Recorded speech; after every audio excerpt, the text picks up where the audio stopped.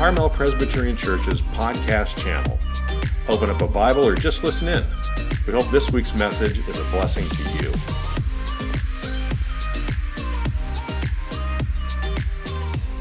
Good morning, everybody. As we gather here to worship God, we recognize the joy of coming before the Lord and the sadness that we all cannot be in the same room together all at the same time. But we know that the Lord is with us, as you have heard, and we have proclaimed, whether we are here in person or here at home. We welcome you, and we say thank you, Lord, that we can worship Him this morning. We can still praise God even in the midst of the challenges that we face. And so we invite you to worship God with us today as we continue on this journey through the book of Psalms. To remind you, the Psalms are a special collection of poetry, of songs. It was Jesus' own hymn book and his prayer book. It was likely part of the regular worship for the ancient Jews and still today for many of our Jewish friends and, of course, for us Christians as well. As Psalm 100, when you take a look at this, it has this wonderful little heading, a psalm for giving thanks. Right now as we wrestle with an economic pandemic and a health pandemic and a cultural pandemic, it would be understandable if giving thanks feels a little difficult right now, right? It feels a little bit hard, maybe even a little insincere. And I've talked with people this past week who are struggling with stress. They're struggling with isolation. They're struggling with worry. They're struggling with sadness. And Psalm 100 invites us to worship God wherever we are. We can offer up to the Lord in worship our struggles with being joyful. So as we read this psalm about joy, part of our worship is, God, it's hard for me to be joyful today. That could be part of your worship. Or maybe if you're ready to proclaim to God your great joy and gratitude, amen. But Scripture keeps modeling for us, come as you are, to the Psalms today, to the Lord today. See, the Psalms are teaching us to choose joy in the highs and the lows of life. That's our lives, right? The great German pastor, theologian, and Nazi resistor Dietrich Bonhoeffer, he said this about joy. I think it applies for us today. He says, the joy of God has been through the poverty of the manger and the affliction of the cross. Therefore, it is indestructible, irrefutable. It does not deny affliction when it is there, but it finds in the very midst of distress that God is there. It does not argue that sin is not grievous, but in that very place of sin is found forgiveness. It looks death in the face, and it is just there that it finds life. See, God is offering us a way to find joy today because God is near. So bring your concerns, bring your losses, bring your pains, and God will point you forward as you find your rest in His grace. And so we're going to take a look at verse 1, Psalm 100. It says, make a joyful noise to the Lord, all the earth. Make a joyful noise, even with masks on, right? Make a joyful noise to the Lord. See, today's psalm exudes with joy. It explodes with joy. It's a picture of God's people celebrating life in God. So let me ask you this. Even before the pandemic, why is joy so elusive to so many people? I've said it before that most Americans' purpose in life can be summed up as buying stuff with money we don't have, with stuff that we don't even need, and it's stuff for people we don't even like, right? The American dream. See, joy is elusive for many, maybe not you, because we try to find joy in things that don't last. But people try to find things in maybe stuff. But you know what happens? Once you finally get that stuff that you thought was going to bring you joy, eventually you get bored. Just look in your garage and you will find many things that you thought would change your life or bring you joy. Just look in a cupboard, right? And if you base your joy on getting that stuff, what happens when you lose that stuff? You get angry, you get depressed. And what happens to those of us who never get the stuff we long for? Bitterness.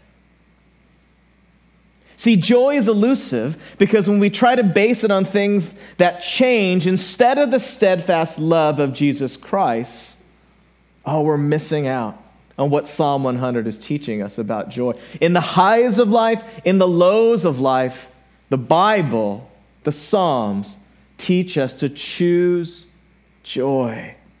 It's not just mere happiness, but joy.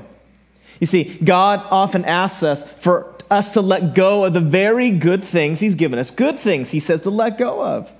To let go of trying to control our bodies completely, our jobs, our relationships, even our giftedness. Because when we turn good things into ultimate things, they become idols. And so God is even asking us to let go of good things because He wants to give us unending, everlasting joy. See, God's joy isn't dependent on if you gained weight or lost weight during the coronavirus shutdown. It doesn't depend on if you're married or single, or it doesn't matter if your favorite sports team is going to be playing or not. See, God offers a joy that is independent of how big your bank account is. Amen. How you did in the stock market recently. Amen. What your doctor even says about your health outlook. God offers a joy that is bigger than that. It doesn't ignore it. But in the highs of life and the lows of life, God offers joy. And the Psalms are teaching us how. Because God wants you to be free of despair as we face the realities of life. We're not avoiding them, but free from the despair when we have those lows. And free actually from arrogance when you're having a great high in your life. God wants you to be free, to have joy that isn't dependent on your circumstances. You see, Psalm 100 gives us this picture of joy that isn't dependent on your accumulations or your losses. A picture of joy that isn't dependent on your circumstances. It's a joy that's fully dependent on Him. So how does joy like this enter into our lives? How do we get that kind of joy?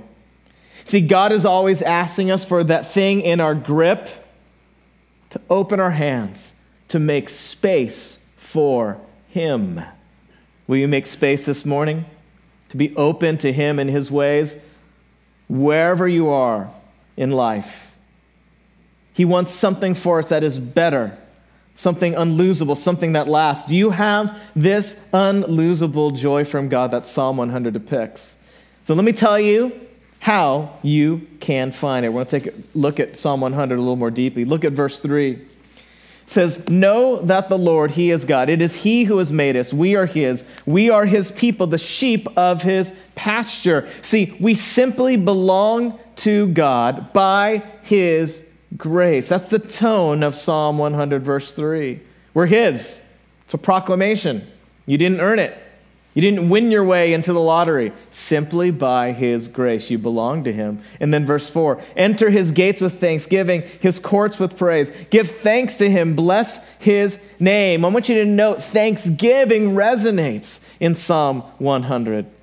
This thanksgiving because we belong to Him. It's thanksgiving because of God's grace. And then verse 5, for the Lord is good, His steadfast love endures forever, His faithfulness to all generation. And see, I think verse 5 emphasizes this grace. Do you sense it in there? Steadfast love enduring forever. Oh man, that is a love that is not dependent on you. Good news.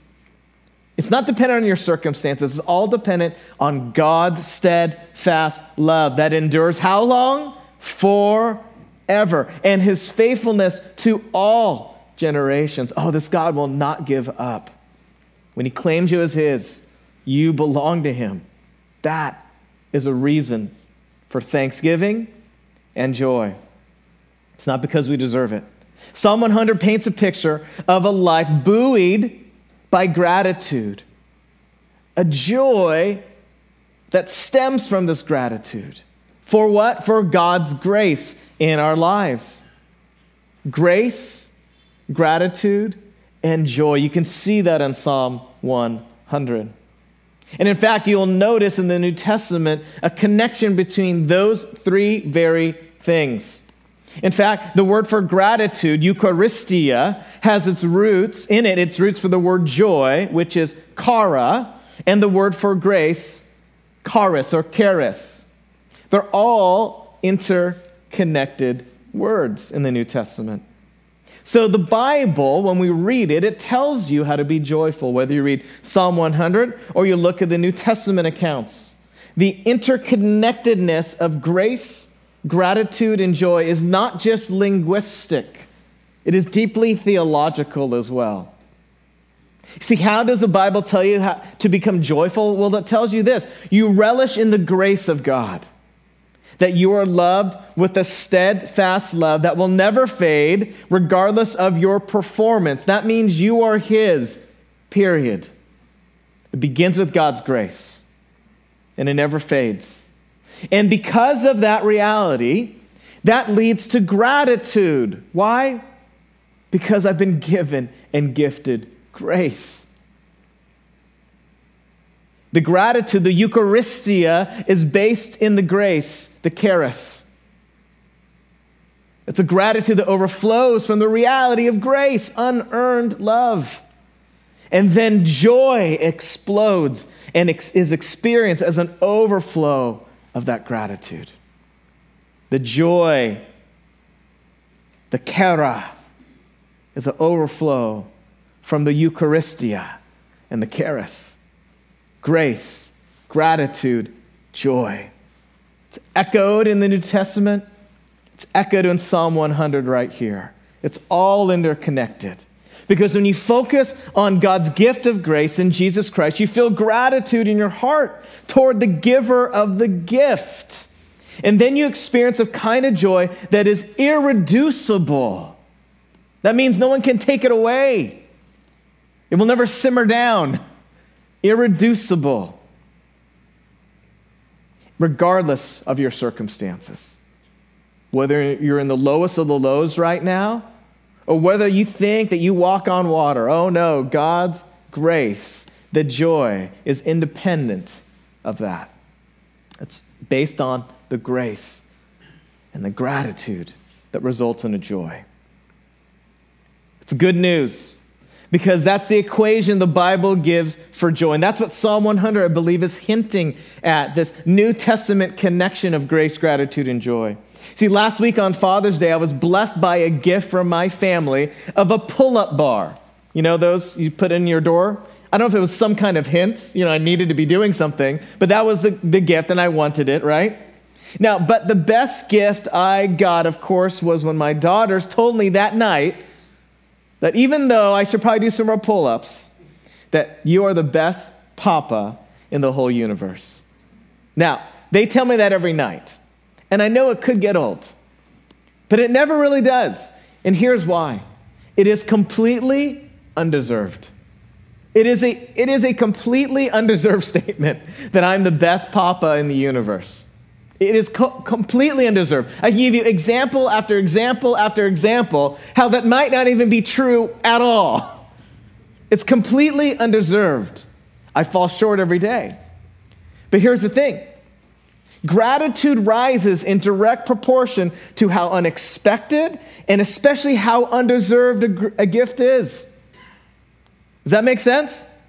The less deserved the gift is, the more gratitude, because I didn't earn it. So let me give you an example. Go to your bank. Okay, next time you go to your bank where your money is stored, take out $20 and go to the teller, go to the window with someone there. And when you get your $20, I want you to be exceedingly happy. Like, thank them profusely. Thank you so much for that $20. Thank you. This means so much to me. I want you to thank them profusely. And I want you to look at their face when they start looking at you and they start slowly pulling up that phone underneath or push that button underneath. They're going to think you've lost it. Why? Well, the bank system is really an exchange of goods and services, right? It's your money. This is an exchange, an agreement. You probably signed some papers, right? You see, you should be more grateful when someone on the street stops you and says, here's $20, just because. That's when you should be grateful, because the gift is completely undeserved. Not your bank, where you're basically letting them gain interest on your money. Do you know how the whole system works, right? You're helping them. You thank profusely, the more undeserved the gift is.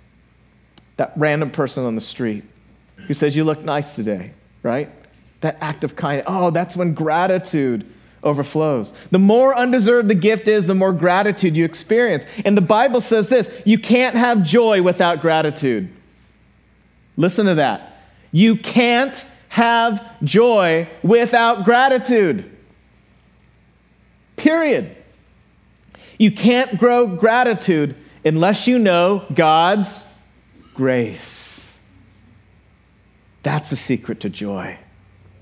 Not based on your lows, not based on your highs, but the unlosable, unchangeable grace of God. And as you reflect on that reality right now, gratitude, oh, it's so undeserved. And then you have a path to joy. Overflowing gratitude. See, I've been challenging you to pray what Pastor Luke talked about. Psalm 139, search me, O God, and stretch me, O God. And perhaps God has pointed out to you your failed attempts the past several weeks to try to earn God's favor. Because when you pray that daring prayer, search me, God, and stretch me, God, oh, guess what? He's going to show you. All of your attempts to earn God's favor, all your attempts to try to seize joy by earning it somehow. Maybe God is showing us that we're grasping onto an illusion of control. Maybe 3 months of quarantine has shown you that. Illusions of control, which has given you a false joy. And God's like, oh, I want you to have the real thing.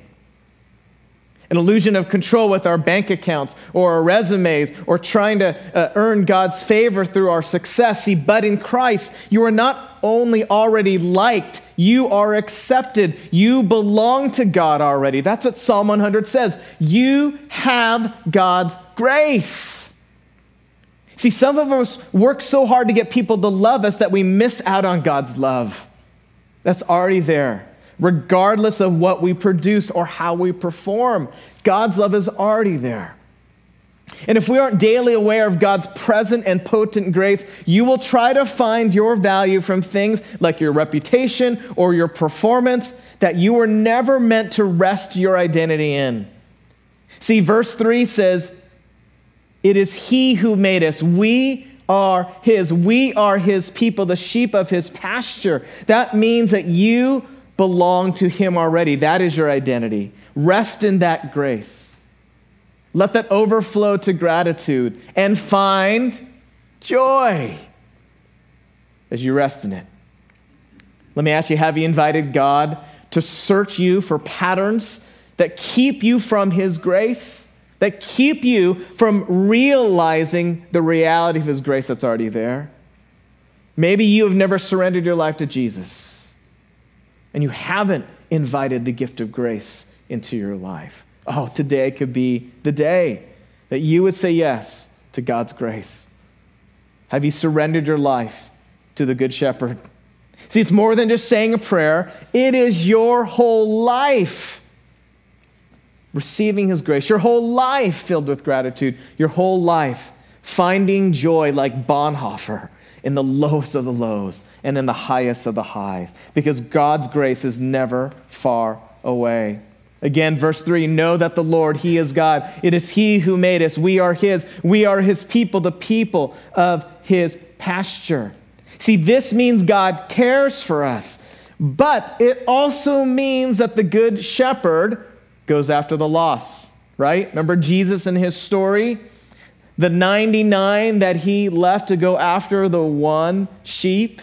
And it's a reminder for us today, as we have in Psalm 100, this reminder of God as shepherd, that because God is shepherd and we are his sheep, that like Jesus, when he goes after the one, we, the 99, shouldn't be complaining about Jesus going after the one. We should be cheering him on, celebrating the good shepherd going after the one, and the 99 offering to help because we are his sheep, resting in his grace, with gratitude, with joy. We want to join Jesus on the search, right? It is he who made us. Because when one part of the body is hurting, the whole body hurts, Paul, the apostle, reminds us. It is he who made us, not just me. We, the sheep of his pasture. See, everything we have belongs to God. We are his. Everything we have belongs to him. We will give an accounting for God for what we've done while on this earth. Doesn't mean our salvation is at stake, but we will face God and he will ask us to give an accounting. What'd you do with all the gifts I gave you? Did you use them to bless others, to worship me, to love God and love neighbor? We will give an accounting.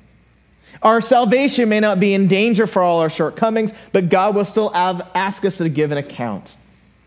God's grace is not an excuse for our inaction. You see how grace, gratitude, and joy leads to a life of worship and service. Actually, worship and service have interchangeable meanings in the Bible often. That's another sermon. Our worship of God is our service to God as well. God's grace is not an excuse for our inaction. Our lives are to resemble the one we belong to. I want to show you a short video, an interview with Sister Martha Henry.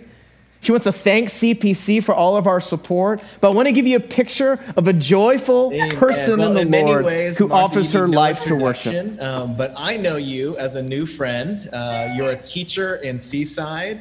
You're a fierce advocate for those in need, and a joyful sister in the Lord. So thanks for being with us today. Thank you so much. Thank you so much, Pastor Tim. I feel the same way about you and about my brothers and sisters at Carmel Press. I love you all. Oh, you are so kind. You know, our text today is Psalm 100. So honestly, when I think of Psalm 100, I think of Martha Henry, joyful praise. That's what I think about. Well, when I hear that, I think about you all. And, you know, we're never far apart. Whenever I think about Carmel Press, I don't think about it as being another church. I always think of it as being, oh, those are my brothers and sisters in a different city, but in the same body, the body of Christ. Amen. Well, hey, I just want to have you share with us about the food ministry that you've been doing. Just tell us a little bit about it. Okay. Well, you know, I think that this is just a continuation of this fellowship that we've had for years. I think maybe this is about our 11th year of being together. My students continued journaling online, so they kept an online journal. So then one day, and I read every single thing they write, so one of my students wrote in his journal that, you know, he gets up, he eats breakfast, he does his homework, but sometimes they miss lunch because they're trying to conserve food. And so on the days that they miss lunch, their mom gives them a vitamin. So when I read that, and I shared that with Sister Amy, and then she shared that with some of her students, not with the name, of course. And when her students realized that some of my students, their pen pals, were hungry, they decided to do something. And so one student in particular, Nathan, for his bat mitzvah, he decided to do a food drive at Stevenson School. And so he collected food, and then his family would bring the food over to my house, and then I would deliver it to the families of my students who needed food. Another student said that when they don't have food, they have water and maybe bread. And so that's how it started. And then it just snowballed from there. Then Sister Amy told other people at Carmel Press about the drive and what she was doing. And then Sister Rachel and her team got involved, and they actually cook meals. And every single Wednesday, they've been very faithful. They deliver meals to families here in Seaside who are in need. And yeah, Sister Rachel, and then they have their team of drivers, Sister Dana, and what I love is when they deliver the meals, they're so gracious and so friendly, and you can just tell that the Spirit of God is all over them. So I really appreciate that they do it with such love and such care for the Spirit. We are the hands and feet of Jesus, of Christ. That's what it's all about. But it's us working together. Amen. Amen. Well, with that, I would love to say thank you so much. We look forward to seeing you and hearing more from you this week. So God bless you, Martha. And we're going to see you so very soon. God bless. I can't wait to see you in person, Pastor Tim. Oh, yeah. I love you already, but I need to see you in person. It's going to be so much fun. All right. You take care. Bye, brothers and sisters at Carmel. Love you. Psalm 100 verse 2 says, serve the Lord with gladness. See, it's not just serving inside the walls of the church. It is serving him outside to those in need as well. When I think about Psalm 100, I think about Martha Henry. I think about her knowing God's grace and that gratitude overflowing in her heart and that joy, and that results in a life of serving those in need. The gospel in action. I love it. Grateful praise is not just our words, it's our life as well. I'm grateful for her. I'm grateful that she calls CPC her friends, her brothers and sisters in Christ. I'm grateful that she recognizes God's goodness and serving God with gladness. She does it every single day. As you have been providing the food, keep bringing it every week, and she is telling people about Jesus, and she's actually telling people about CPC as well. She tells people, this is from CPC, this is from CPC, and God is getting glorified outside the walls of this church because of your help. You see, we get the privilege of blessing others through Martha when we donate canned goods. Isn't that a joy? Grace, gratitude, and joy. The Apostle Paul says to us Christians, rejoice with those who rejoice and mourn with those who mourn.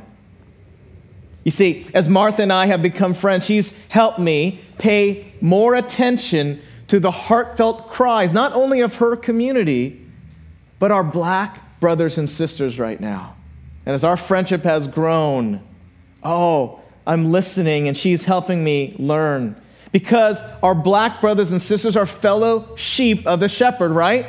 And when one part is hurting, we all should be hurting.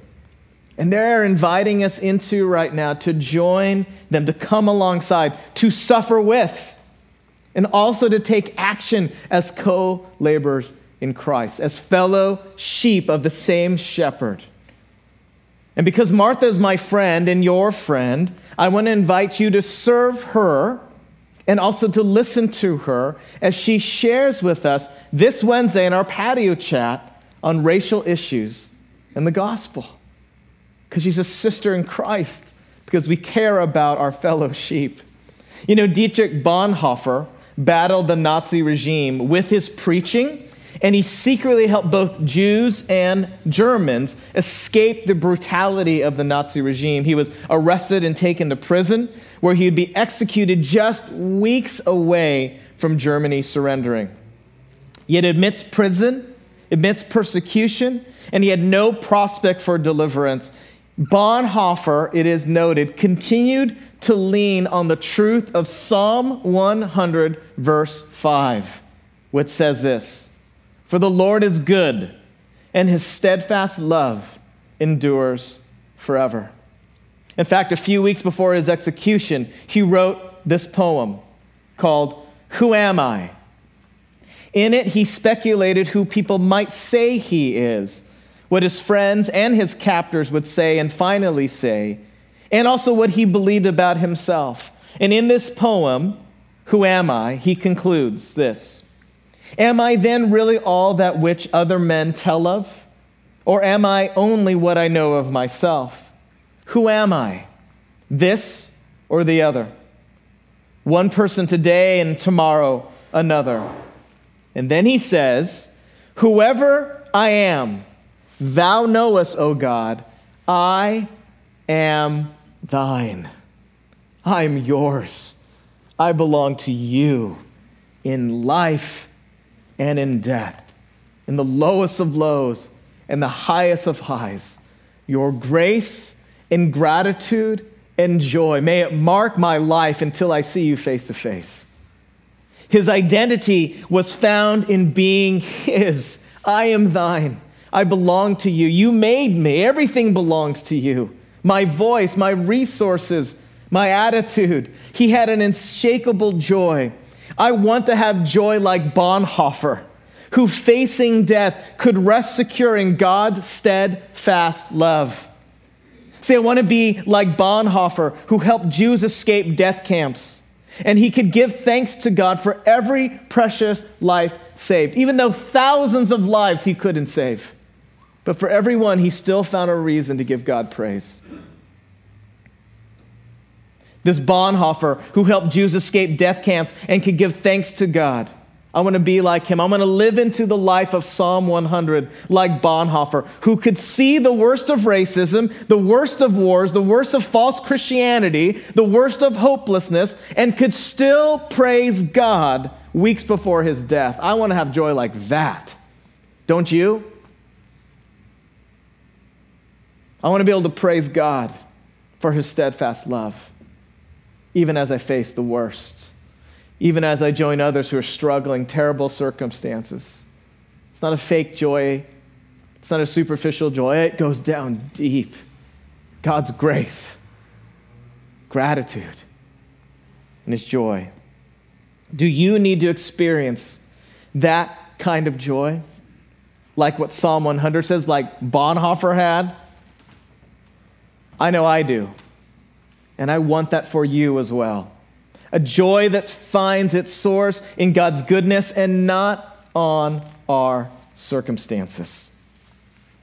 See, if you want a life of joy, you need to cultivate gratitude. If you want true gratitude, you need to recognize the undeserved gift of grace that comes from Jesus Christ on the cross, arms wide and bleeding out and saying, I want you to belong to me. I'm doing this all so that you could have my grace. His love is the only love you can never earn, and therefore it's the only love you can never lose. This God that we have been worshiping and learning about the past several weeks through the Psalms, he is here and looking at you right now with great love in his heart. Oh, that should do something to you. Do you know what brings God joy? I think as you look at the totality of the Bible, I think we see God's joy connecting with your joy. Oh, he wants to see you securely in his grace. He wants you to relish in the fact, have gratitude in your heart that you are secure. He wants to see you have a life of joy in the highs and lows of life. Because your God is perfectly good, he's always inclined towards what is best for you. Do you believe that? Doesn't mean what feels good to you, but what's best for you. It's a big difference, right? What's best for you. Psalm 100 says, we are his. This is a great gift. And when we understand it, we are set free from serving ourselves. And we find true joy from him as we are set free from serving self and serving him instead and serving others because of his gift of grace. We are his. It all belongs to him. He knows you better than you know yourself. Soak up his grace and be grateful for this, God, and choose joy. See, joyful praise is not just for the white church or the black church or the Asian church or the Latino church. Psalm 100 verse 1 says this, make a joyful noise to the Lord, all the earth. Not just a certain group of people. I love it. All the earth means all the nations. It points to Revelation 7:9, when every color, every creed, every language will bow down and worship to Jesus. I love how Revelation paints the picture. After this I looked, John says, and there before me was a great multitude that no one could count, from every nation, tribe, people, and language, standing before the throne, before the Lamb. They were wearing white robes and holding palm branches in their hands. You see, friends, this is the destination of our lives. Eternally praising, worshiping, giving thanks to the God of all the nations, the God of every people, the God of every color, every tribe, and every culture. Psalm 100 is the warm-up act for what we will be doing for eternity. And so, fellow sheep of the shepherd, can we recognize our good shepherd who's probably asking us to praise him inside the walls, but follow him outside and be part of the warm-up act, pointing to a day when all of God's people will be worshiping him in freedom and fullness, when God's justice is finally known in full that day. And so, friends, until he returns, amidst every hard circumstance, let's embrace God's grace. Let's choose gratitude and be filled with joy because of him. Let's pray. King Jesus, we get just a tiny glimpse of what you read in Psalm 100. You knew that you would lay down your life so that we could have your grace, so that we could have gratitude, so we could have an unlosable joy. Oh, Jesus, as we memorize your scripture and meditate on your good word, we want to love you and love neighbor. Would you continue to show us what it looks like to follow you in every circumstance, to worship you, and yes, in the midst of painful things, to choose joy. Oh, Lord, may that not be trite words, but a sincere prayer of ours, Lord. And I pray for those who are especially hurting right now, that they would not hear those words as condemning, but they would hear your grace in the midst of the sadness, your grace in the midst of the struggle. Oh, the grace in the midst of them not being able to experience that joy. Oh, Lord, may they sense your gracious and merciful gaze upon them right now. I ask in the powerful name of Jesus. Amen.